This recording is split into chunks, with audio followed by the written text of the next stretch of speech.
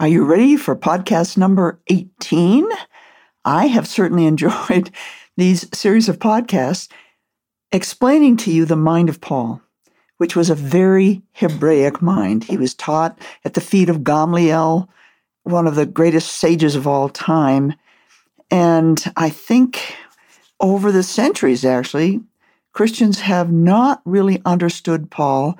They've not viewed him as that deeply Hebraic scholar, possibly because Christian tradition has separated Judaism from Christianity, separated the Hebrew Scriptures from the New Testament, which may help explain the problem.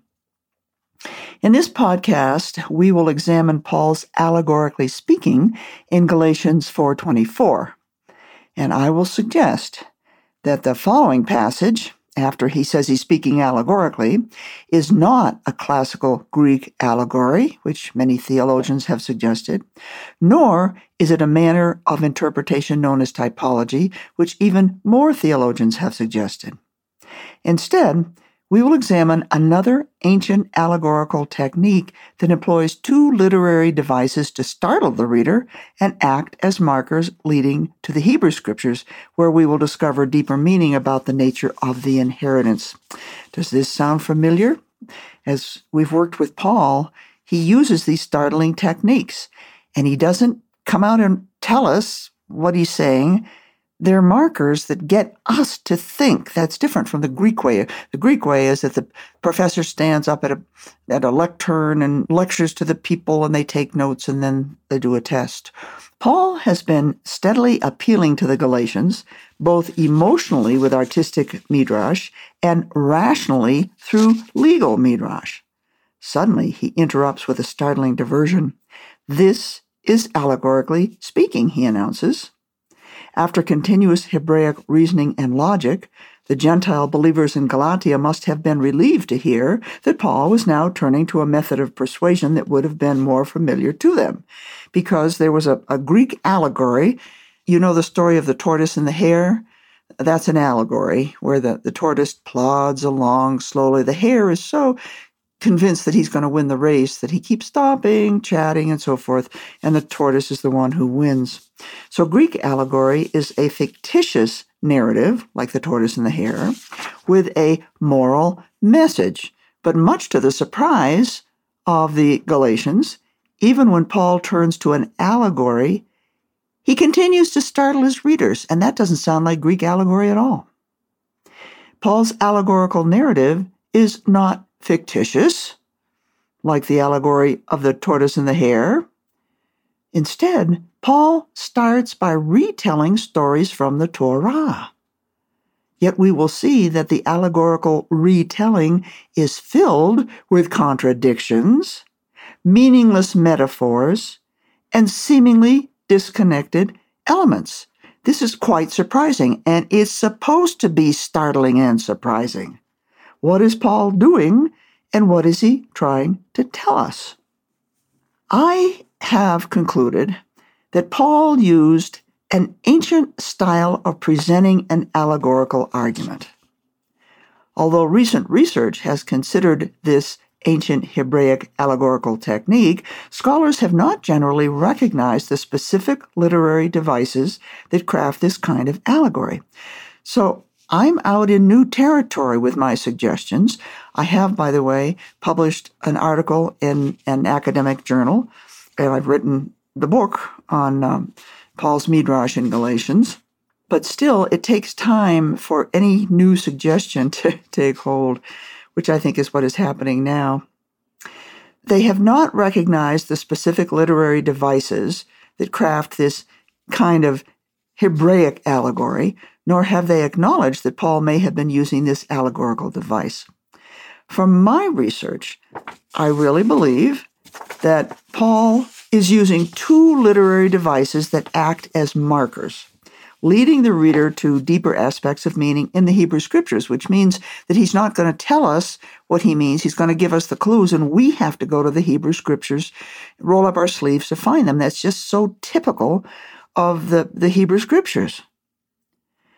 I have identified these same two markers in the work of two of Paul's contemporaries, Philo and Quintilian, and have further noted a reference in the Jewish work of the Makilta that mentions early rabbinic teachers who interpreted the law allegorically. So I'm not just out on a limb here. I have found support that this ancient Hebraic method of allegory that uses these startling markers and leads you to the Hebrew scriptures, this ancient method was being used by Philo, by Quintilian, and we can see that the early rabbinic teachers were using this ancient allegorical device.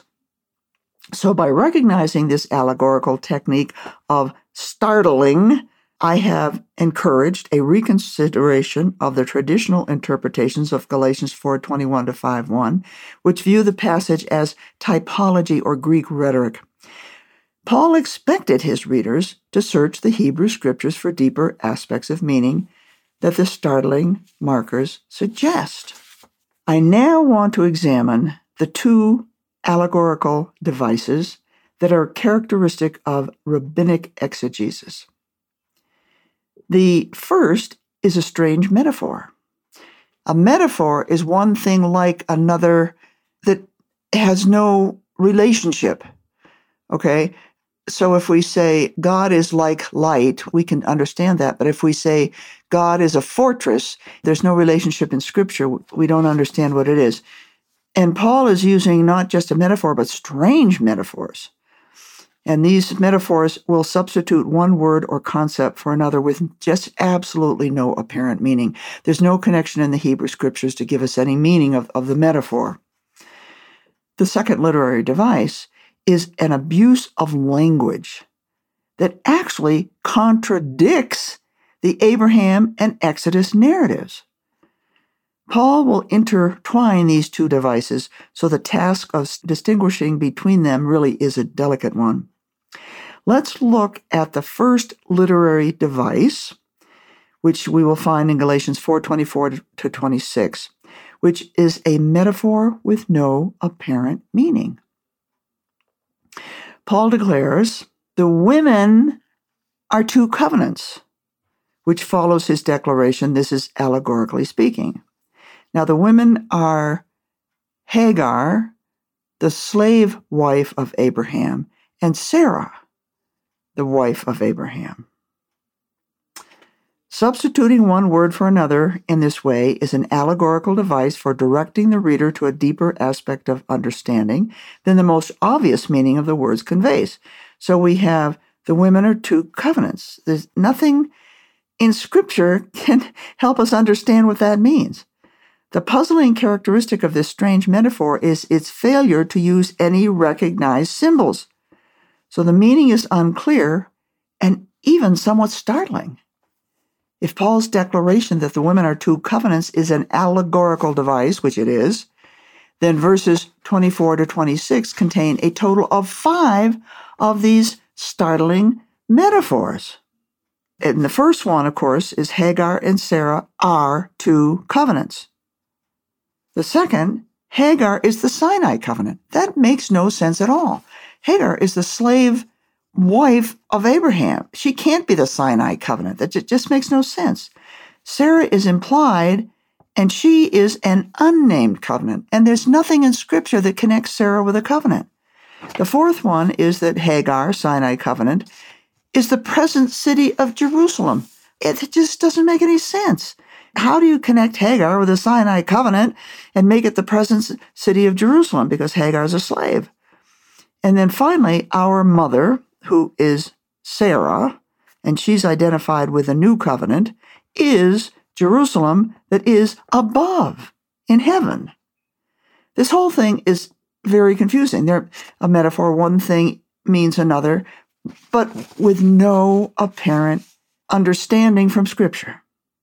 So to summarize, one allegorical technique uses a word or concept to mean another word or concept, which is a metaphor, but it's done in a puzzling way that has no clear meaning. Now we're going to look at the second literary device, which is a contradiction of Scripture.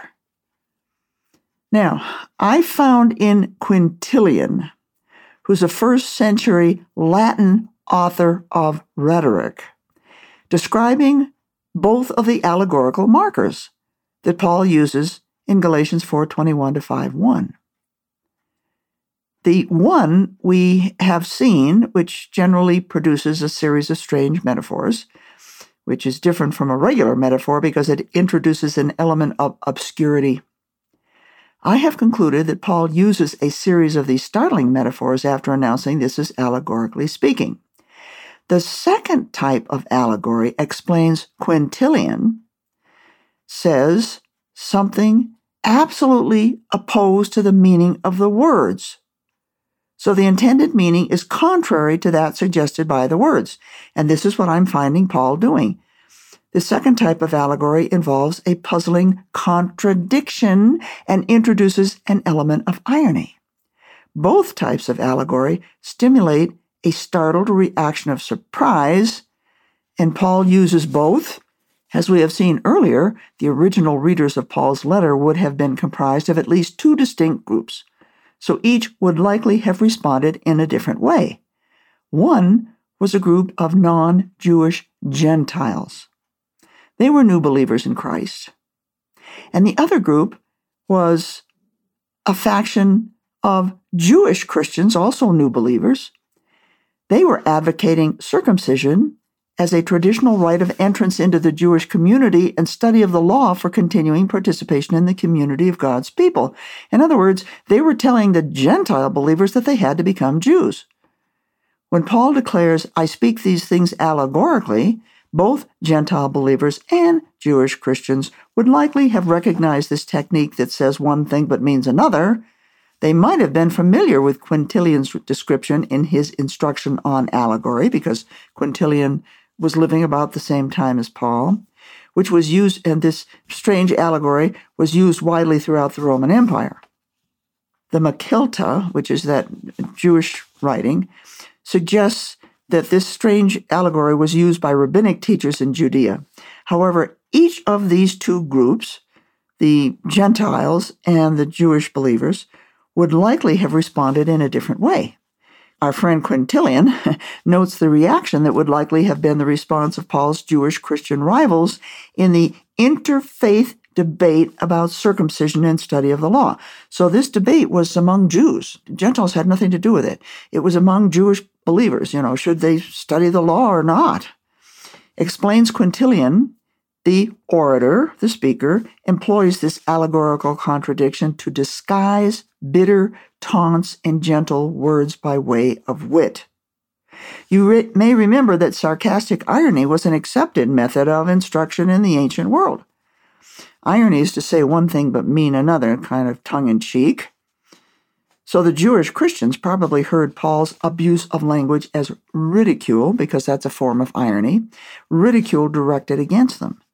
The Gentile Galatians, on the other hand, may have considered the information as a mere instructional device of allegory that would educate them regarding the relevance of Jewish rites to their belief in Christ and their subsequent walk in that faith.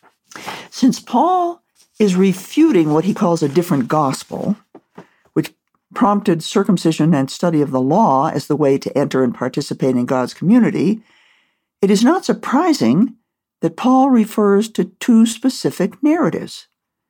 The Abraham story initiates the rite of circumcision, and the Exodus account tells of God's giving the law at Sinai.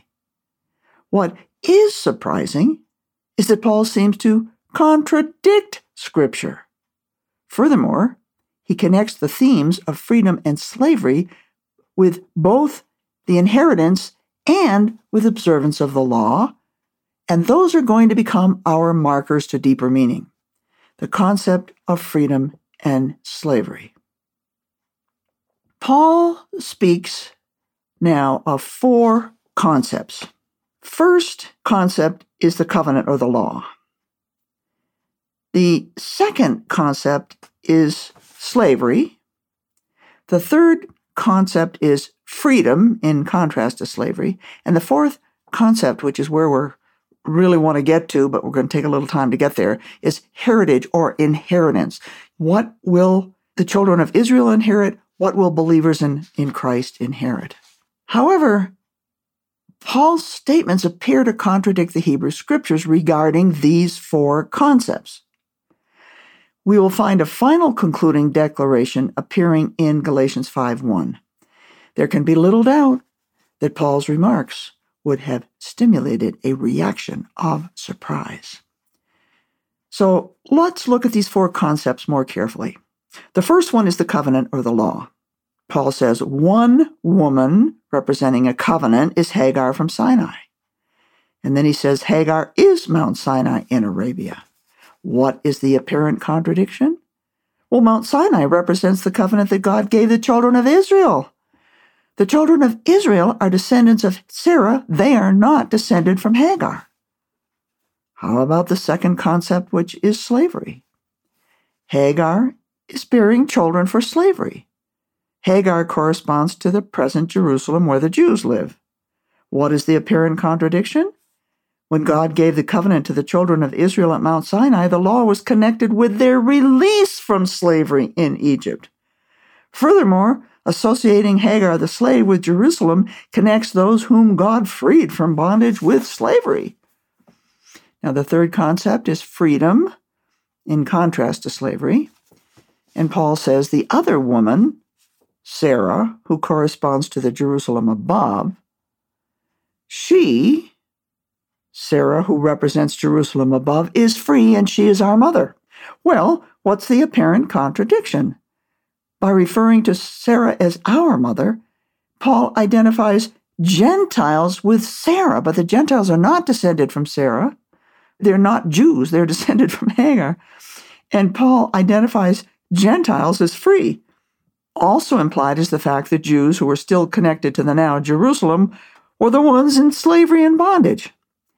Now, the fourth concept is heritage and inheritance. Paul first cites Isaiah 54:1. Then he declares, "Now you, brethren, like Isaac, are children according to promise." What is the apparent contradiction? Only the free descendants of Sarah are connected with the inheritance prophesied in Isaiah 54:1, according to Paul. But this prophetic passage in the Hebrew Scriptures doesn't refer to Gentiles. It refers in its context to Israel. Then we get a concluding concept in Galatians 5:1, which has to do with slavery, freedom, study of the law, and the implied consequence.